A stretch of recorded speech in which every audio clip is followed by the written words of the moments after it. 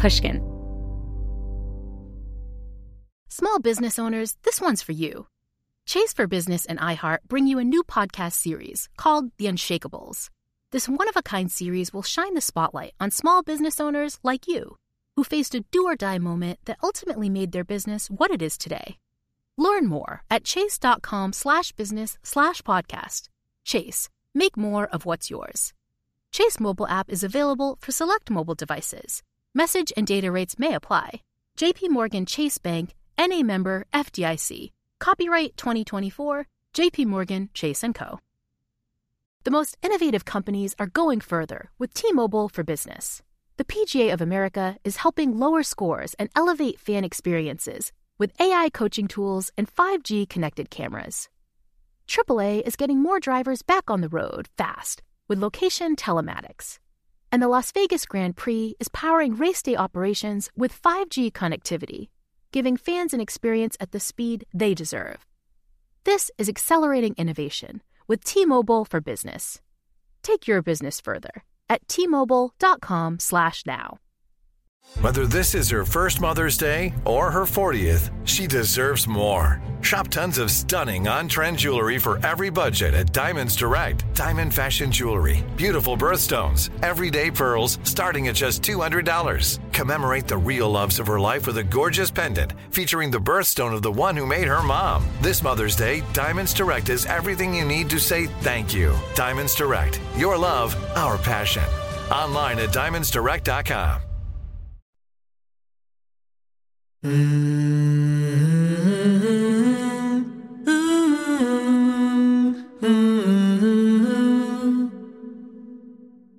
It's always about the music. Music is everything to me. Music is the food I eat. It's the blood in my veins. Without music, I'm not here. I'm actually not here. When world-renowned musician Min Kim first picked up a violin, she knew immediately that it would define her. And it did, until one day in a London train station, everything changed. I didn't know if I was ever going to play the violin again. I didn't know if I could ever listen to music again. I didn't listen to music. Even if it was the most healing music, I just couldn't process it. And in that moment, my life, as I knew it, ended. On today's episode, a different kind of identity theft. I'm Maya Shankar, and this is A Slight Change of Plans, a show about who we are and who we become in the face of a big change.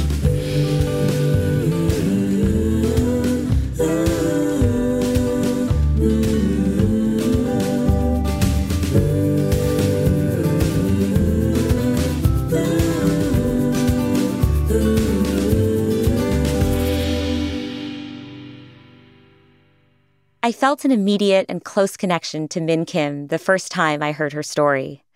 We both began playing the violin at a young age, and it quickly became the center of our identities. And then we both experienced a plot twist. Many of you know what happened in my musical career. When I was 15, an injury to my hand left me unable to play.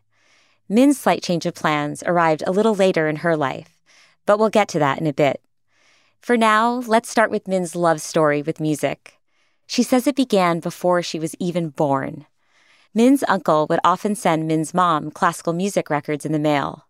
Her mom loved these recordings, especially the ones that featured the violin. And when she became pregnant with Min, listening to these records became a sort of pregnancy craving. It was sort of the highlight of her week to get these records. And my parents had a very sort of traditional Korean marriage, where my father would come home, put his wages on the kitchen table, my mother would budget for the week, but she'd always put some money aside because she just so desperately wanted a hi-fi system. And they were terribly expensive in those days. But she managed it, and she didn't know she was pregnant with me at the time. But she just had this yearning to listen to as much classical music as possible. She eventually got this hi-fi system, and she was listening to things like Sibelius Violin Concerto, Mozart Violin Concertos, Mendelssohn, Tchaikovsky, and I'm sure that exposure in my mother's womb, was my first violin lesson. Wow, amazing. What is your first memory of the violin? So my best friend at the time, we were both 6, she had started learning the trumpet for the Salvation Army. And her sister was playing the violin, and she had a quarter-sized violin. And I would look at this violin and I just felt this sort of pang of feeling like I'm at home. And it's really difficult to describe that sense of, wow, everything makes sense. And I think that is possibly as a result of, we'd actually come to England 3 years before that. And I know it was tough. I know it was tough for my parents coming from, very Korean culture, not really speaking English, learning a new language. So language became really, really important in my mind at the time. And all of a sudden, seeing this violin, I realized that it's actually another vessel for language. And music being the universal language, I sort of realized that actually everything that can be expressed can be done through music. I actually taught myself to play the violin before I had my first violin lesson via my friend's instrument. I mean, it was very simple. It was just Twinkle, Twinkle, Little Star. It wasn't sort of, but it was just so exciting. The sounds that the violin was capable of making. I think the freedom of having this, you put your finger down and it makes a different note. I mean, for a 6-year-old, it just absolutely blew my mind.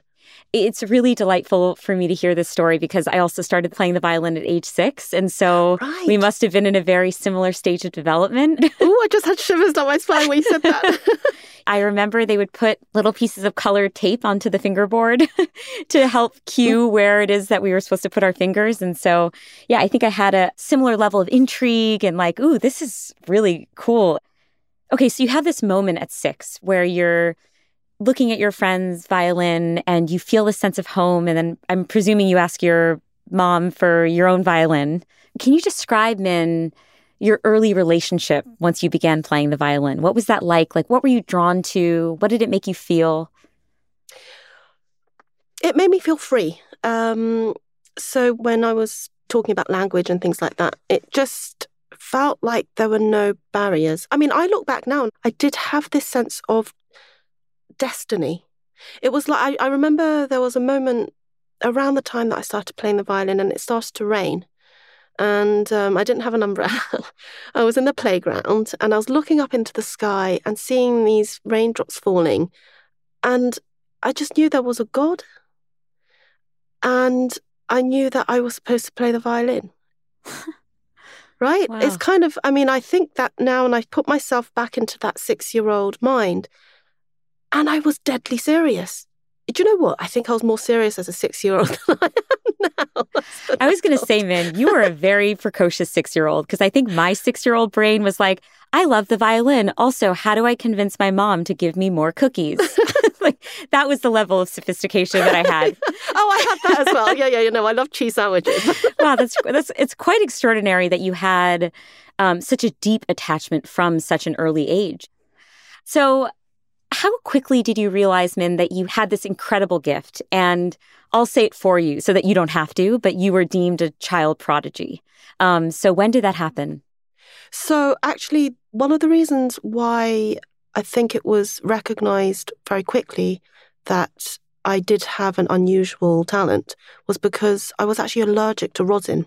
It's a substance that you use to oil the bow. The bow is made from horsehair. And so in order to make it slightly sticky and produce the sound so it's not sort of sliding everywhere, you put this rosin on the hair. And in those days, I had really, really terrible asthma. I was being hospitalized every other month. I was allergic to everything, including rosin. And so that meant that I couldn't actually practice more than half an hour at a time before I would start wheezing. And so my mother would have to monitor me. Like the first sign of the wheezing, she'd make me stop.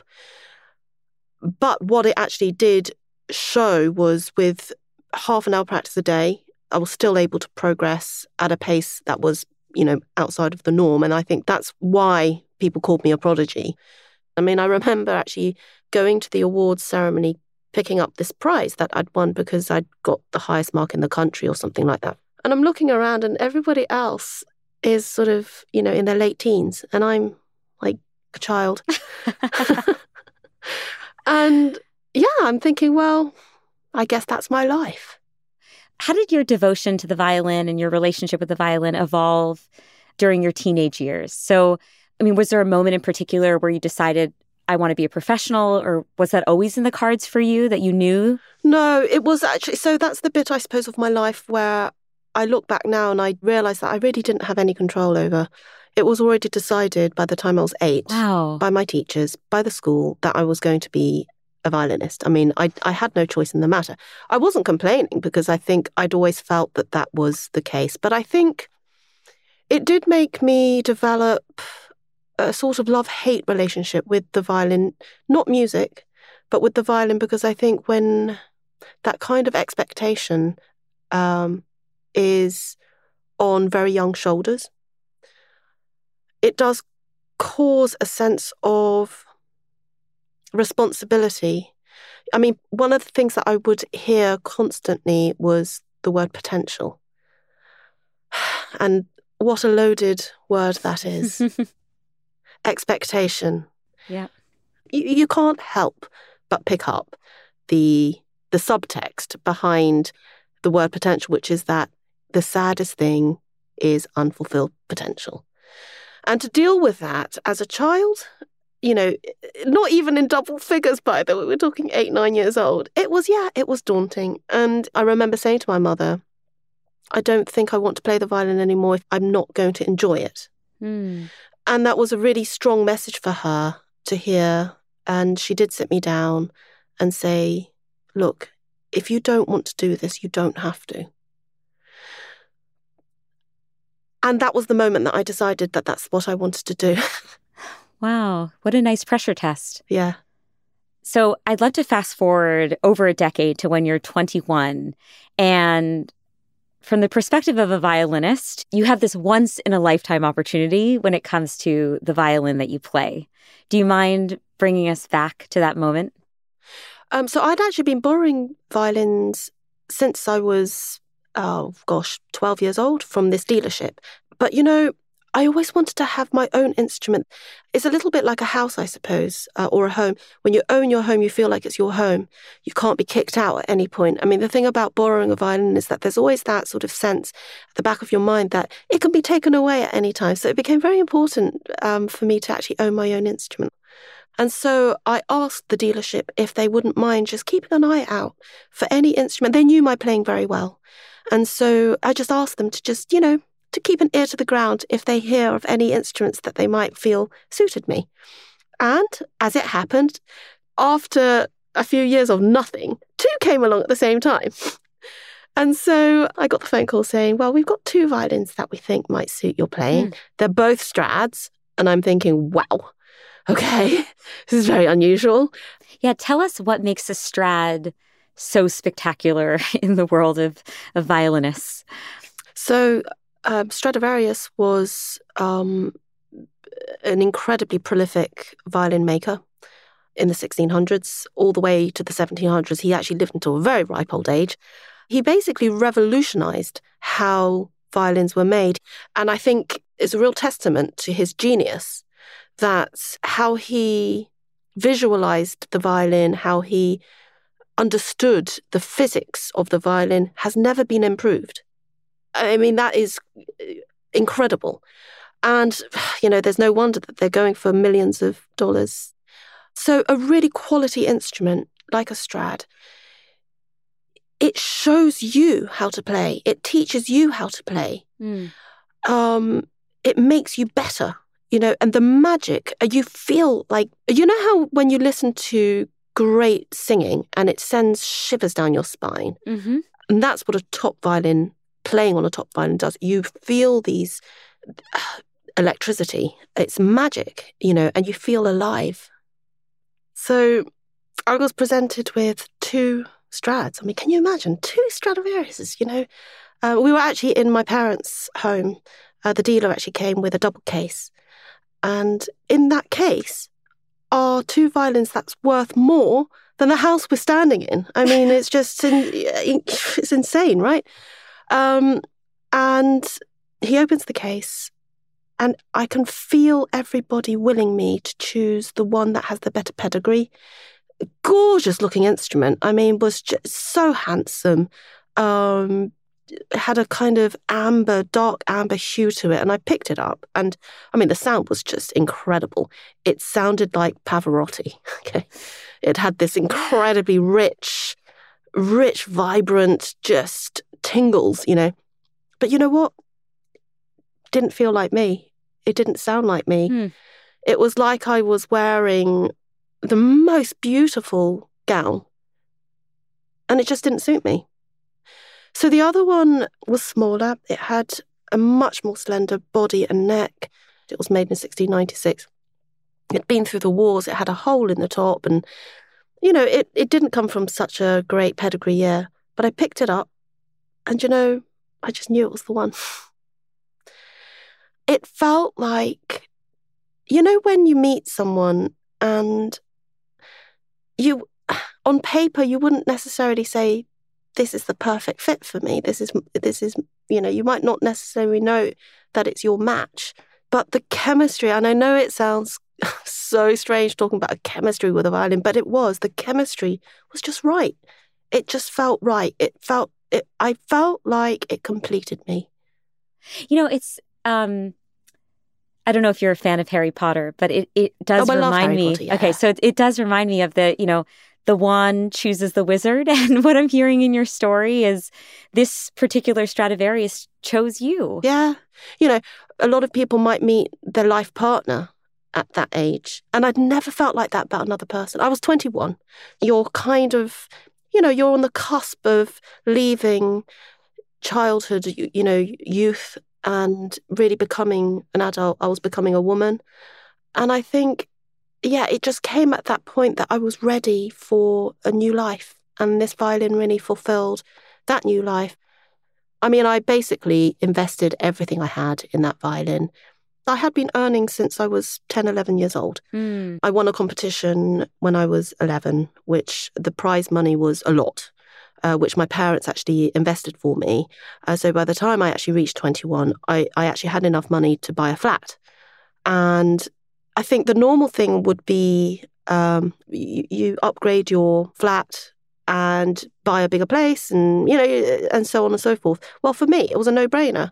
I didn't care about my flat. I just needed this violin for everything. So rather than the flat upgrade, you were like going all in on eventually wanting to own this violin. Yeah.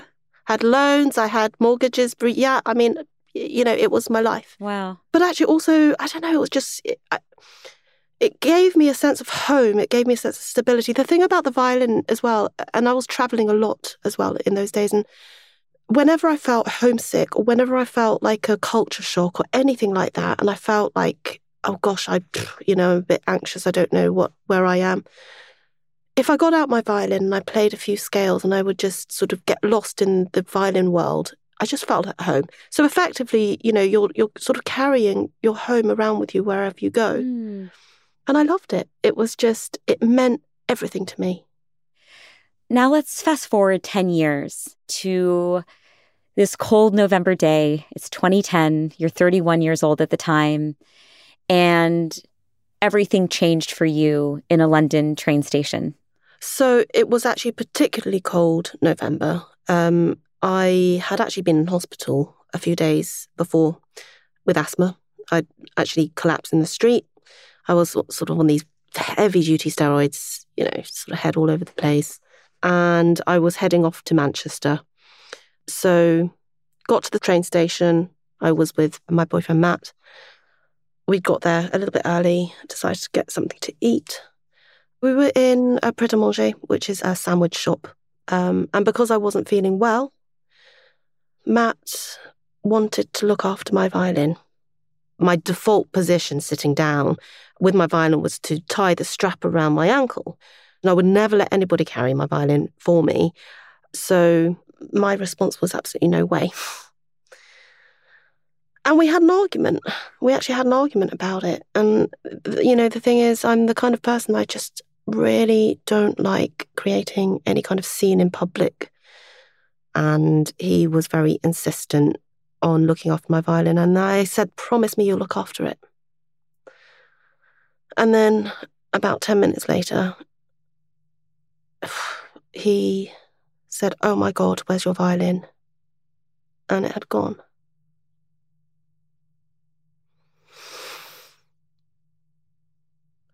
And in that moment, my life as I knew it ended.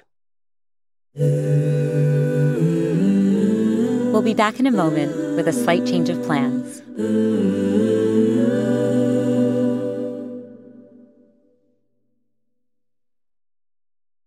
Chase for Business and iHeart bring you a new podcast series called The Unshakables. This one-of-a-kind series will shine the spotlight on small business owners like you who faced a do-or-die moment that ultimately made their business what it is today. Join hosts Ben Walter, CEO of Chase for Business, and Tanya Nebo, a lawyer and business consultant, on these storytelling journeys of trials, tribulations, and triumphs that hinged on a single event, a split-second decision, or even a stroke of luck. Whether the story is about a warehouse going up in flames or a former partner stealing a whole roster of clients, each episode will showcase the grit, determination, and resourcefulness a small business owner needed to turn a pivotal situation into a springboard for success. Listen to The Unshakables now and learn more at chase.com/business/podcast. Chase, make more of what's yours. Chase mobile app is available for select mobile devices. Message and data rates may apply. JP Morgan Chase, NA member FDIC, 2024, JP Morgan Chase & Co. Should you send that email you wrote while you were mad? Probably not. Probiotics can't help with all of your gut decisions, but if your gut needs a little support, Ritual has your back. Food choices, stress, or travel can throw off your gut health. That's where Ritual comes in. They made a 3-in-1 supplement called Symbiotic Plus with clinically studied prebiotics, probiotics, and a postbiotic to support a balanced gut microbiome. I make sure to take my Symbiotic Plus every morning, and I always appreciate that it's in a single minty capsule. Ritual prioritizes sustainably sourced ingredients and lower carbon packaging for its products, which is another reason I feel good about taking Symbiotic Plus. There's no more shame in your gut game. Symbiotic Plus and Ritual are here to celebrate, not hide your insides. Get 25% off your first month for a limited time at ritual.com/slight. Start Ritual or add Symbiotic Plus to your subscription today. That's ritual.com/slight for 25% off. The most innovative companies are going further with T-Mobile for Business. The PGA of America is helping lower scores and elevate fan experiences with AI coaching tools and 5G connected cameras.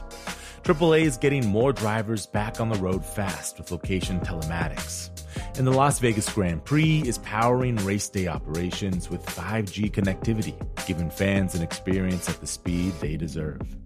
This is accelerating innovation with T-Mobile for Business. Take your business further at T-Mobile.com/now. Min Kim's beloved violin was gone. Here's what happened in the London train station that day. Min had reluctantly let her boyfriend watch over her instrument while she grabbed a quick sandwich. He got distracted for a moment, and someone snatched the violin. Security footage later revealed that 3 men were behind the theft. The violin was valued at £1.2 million. As police began a search, Min tried to adjust to life without her violin. I was sort of struggling between feeling a sense of, just needing to be very practical, dealing with the practicalities of it, like the insurance and stuff like that, and also feeling very guilty about feeling so devastated and gutted. Almost like, it was...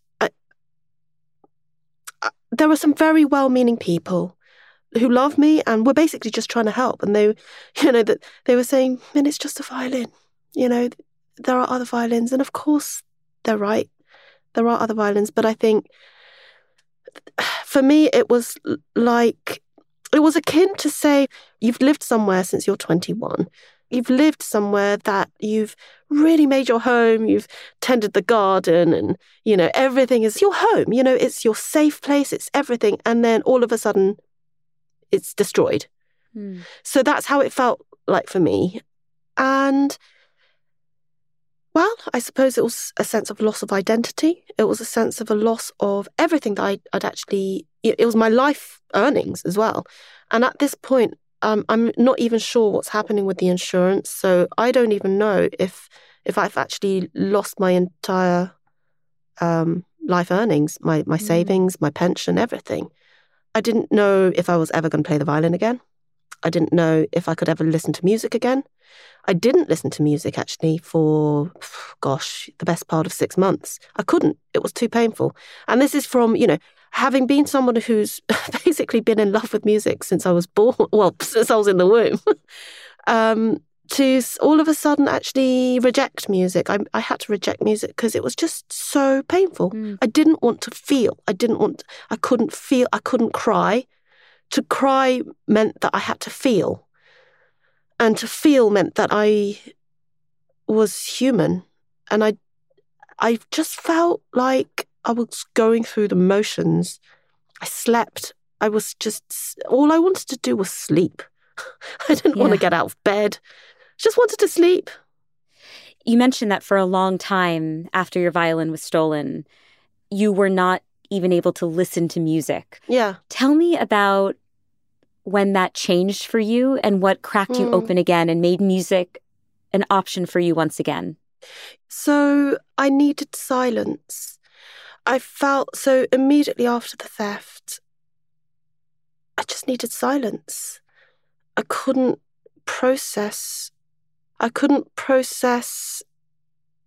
noise or sounds. Everything just sounded like noise. And I couldn't deal with it. You know how when you listen to a song and they have very specific lyrics, very meaningful lyrics to something maybe that you've experienced, and it's just so exactly what you're going through, and you're just like, get it away from me, I can't deal with it, And every single piece of music sounded like that to me. It was like a dagger to my heart. Even if it was the most healing music, I just couldn't process it. I certainly couldn't play. And I really didn't want to be self-indulgent about grieving. And I think that's why I denied myself the grieving process for so long. I felt guilty that maybe I'm being massively self-indulgent. So I kind of went into sort of soldier mode, giving myself masses of doses of tough love, not actually realising that what I really needed was to just take it easy, just say it's okay to cry. It's okay to cry over something so important to me. And I think that delayed just sort of reconnecting with my life. And the moment actually came through Bach. I was alone in the flat in Manchester, and I had this violin that I'd borrowed that's sort of been sitting unopened for months. Took it out, took out the bow. It felt like a golf club in my hand, Just felt soulless. But I suddenly had an urge to play Bach. And the reason, I think, is because I always think of Bach as being the ultimate detox. It's so pure, it's so clean. And my soul felt ready to let go of some of the real darkness. I didn't realise just how in such a dark place that I'd been. I hadn't laughed in months. I hadn't cried either. So I played a piece by Bach called The Chaconne, and I started shaking. Like my body actually started shaking involuntarily, like it was trying to feel something, like it was trying to connect with something. And I think it's also because of The Chaconne being such an incredibly powerful piece that he wrote after learning that his wife had died. And it's not a sentimental piece, but it really does capture life. I'm a huge believer in the subconscious mind just knowing what it's going to do, what you're going to do before you even do it. And I clearly chose the Bach on a very deep level because I think it's the piece that I always go back to if I ever feel like I need to not even have answers for anything, because I don't have answers for anything really, but just that feeling of something so much greater, that, that wonderment. Yeah. So it was almost like going back to being a child and that wonderment of music and the awe that you feel of discovering music. You're thinking, wow, this is nature. This is life. It was almost like discovering music for the very first time again. Wow. And just realizing that everything, every language is in music. Every emotion, every thought, everything that's ever been discovered is in music. Yeah, it just freed my mind to stop being so closed. And, at that point, I was actually living in my head with so many walls. There were just so many walls around my thought process, and the Bach chaconne just somehow just shattered those walls. And it helped me. It was almost like I felt Bach's touch. Oh God, I get really emotional actually, remembering that feeling of he helped me live again. And that's the power of music. I love that you use awe to describe this moment, because I'm just thinking back to your childhood and how it was music's awe-inspiring qualities that led you to fall in love with it in the first place. And now here you are in adulthood, reclaiming those awe-inspiring aspects of music to help you heal from this traumatic event in your life. And it's just so beautiful. It's like you awed your way through this heartbreak.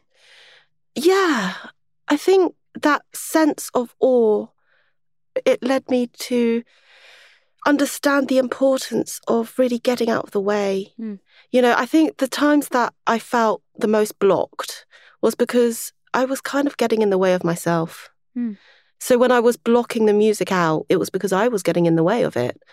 And allowing the music to wash over, like being in a bath, and just letting it flow, not trying to control it in any way. And I think that's when whatever I'm doing, whether it's practicing, performing, composing, even listening, letting go of control is key for everything. I recently spoke with the psychologist Dacher Keltner, and he talks about the fact that one feeling we have with awe is perceived vastness, that we are in the presence of something that is so great and big and bigger than ourselves, and it can make us feel like we are part of a larger whole. I think when you said you kind of got out of the way, it aligned with my understanding of awe, which is what awe can do to us is allow us to see beyond ourselves. It diminishes the self in a way that's actually quite powerful and perspective-giving.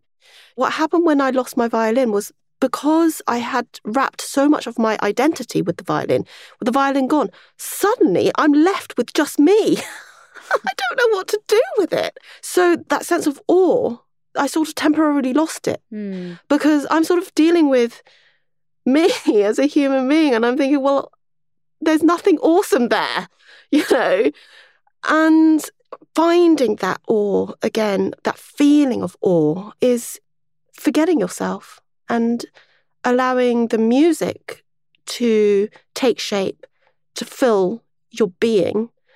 And it's so powerful, actually. And I think that was the reason why I couldn't actually let it in. It's such strong medicine, actually, that sometimes you've got to be a little bit strong. And I was so weak. And I needed to just get a little bit stronger in order to be able to receive the medicine of music. I, of course, want to know, and I know listeners will want to know, if investigators ever found your Stradivarius. Yes. After 3 very long years, I got the phone call. And it was elation, followed by the bittersweet realization that the violin no longer belonged to me. Who did it belong to? It belonged to the insurance company. Within that 3 years, in the normal protocol, the normal way that these things are dealt with. My violin was insured. I had collected the insurance money. And the moment I did that, the violin belonged to the insurance company. That's completely fair. Yep. That's, and I had to come to terms with that. Did you use the insurance money to buy a new violin? I had, yes. Okay. Yeah. Did it ever feel like you were cheating on your Strad with this new violin? It's kind of a bizarre question, but...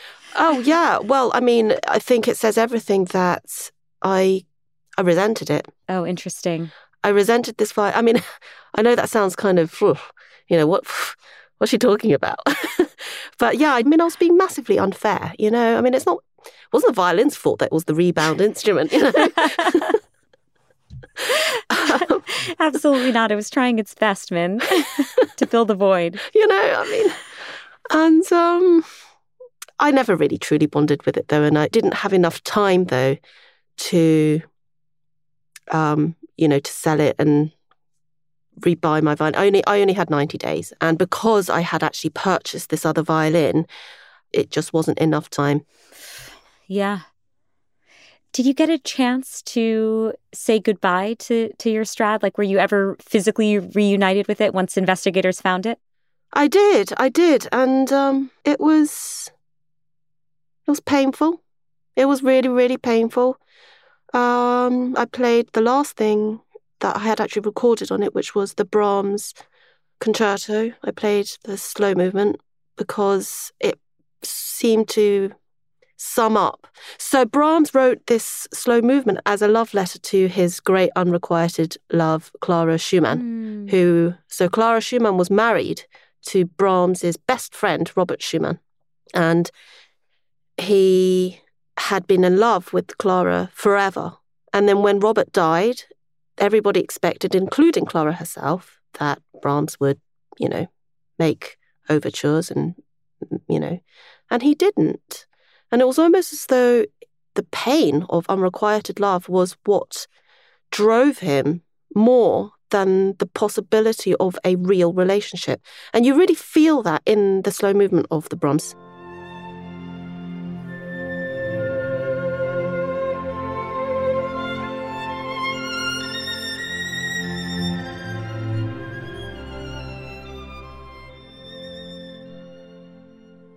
It just felt very fitting to play something that is so emotional, but in a very kind of painful way. You know how you have a relationship where you do learn a lot about love, but you also learn a lot about pain.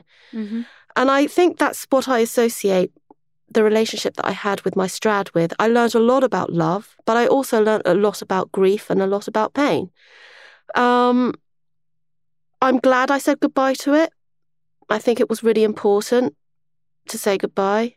I don't want to do it again. Again, I don't want to sort of make too much of an analogy with a human relationship, but it was kind of like the final goodbye. Wow. I'm glad you had that moment of goodbye. So in reflecting back, Min, I'm wondering if you can tell me what this loss has taught you about yourself and how you had defined yourself, how you had defined your self-identity. What I learned mainly was that I'm not in control of anything. I can make all the plans in the world and I'm not in control of anything. Life is so much bigger. But actually what was quite surprising that came out of it was that I rediscovered my love of writing music, which I'd always had as a child. But, it was always on the back burner. And I met a wonderful composer called Drew Masters a few years ago. And I love his music so much. And I'd always loved his music. And so when we met, we just clicked.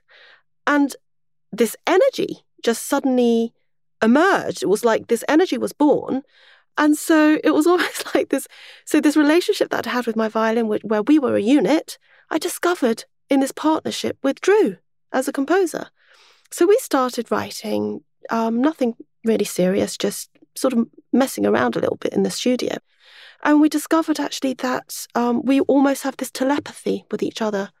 I'll have an idea, he'll have an idea, and we just go with it. We just go with the flow.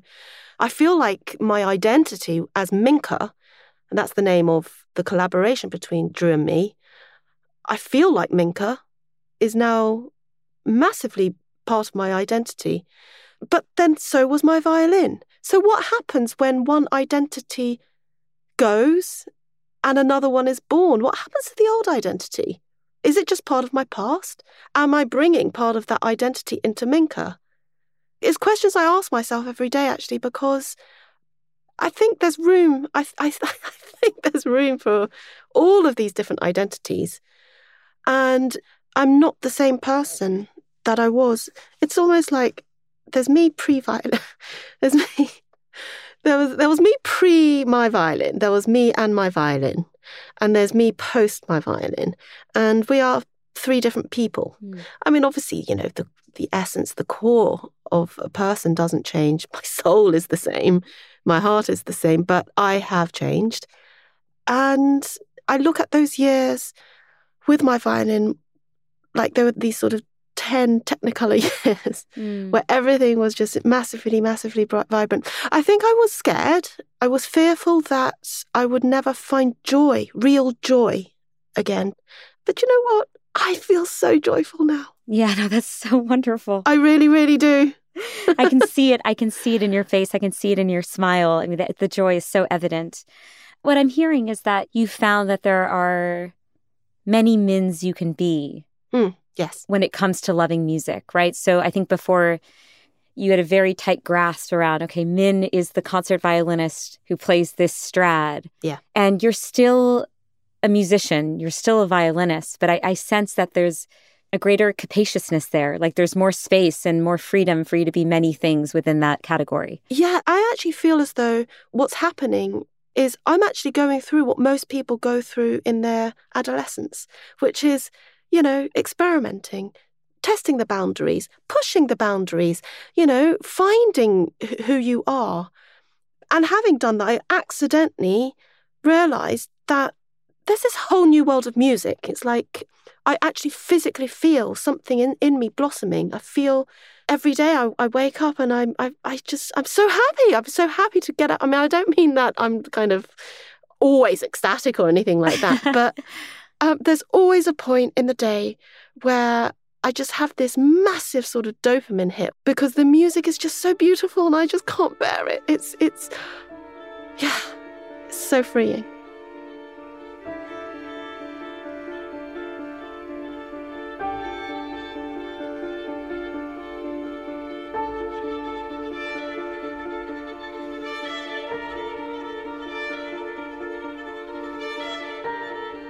This is Min playing an original song called Queen's Gambit from her new project, Minka.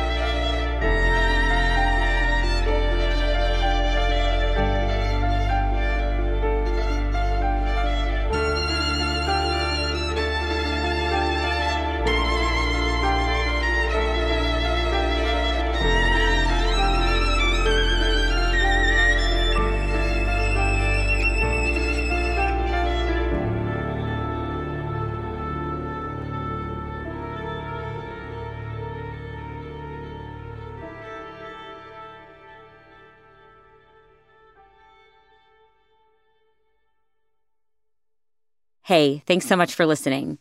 Join me next week when we finish our series on awe.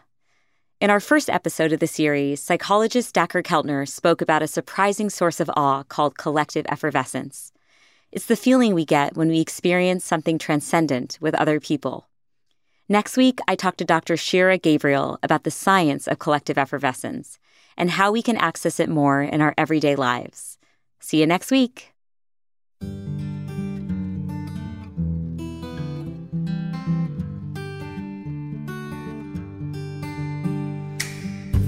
A Slight Change of Plans is created, written, and executive produced by me, Maya Shankar. The Slight Change family includes our showrunner, Tyler Green, our senior editor, Kate Parkinson Morgan, our sound engineer, Andrew Vestola, and our producer, Trisha Bobita. Luis Guerra wrote our delightful theme song, and Ginger Smith helped arrange the vocals. Special thanks this week to Min Kim and Drew Masters, who write and perform as the musical duo Minka. You heard part of their song, Queen's Gambit, in this episode. You can find more of their music at soundslikeminka.com. That's MINKA. We also heard a bit of Min's performance of Brahms from her album Gone, released as a companion to her memoir by the same name. Special thanks also to my friend Rachel Lee, who I've known since I was 9 years old, for letting us play a bit of her performance of the Mendelssohn Violin Concerto. A Slight Change of Plans is a production of Pushkin Industries, so big thanks to everyone there. And of course, a very special thanks to Jimmy Lean. You can follow A Slight Change of Plans on Instagram at Dr. Maya Shankar.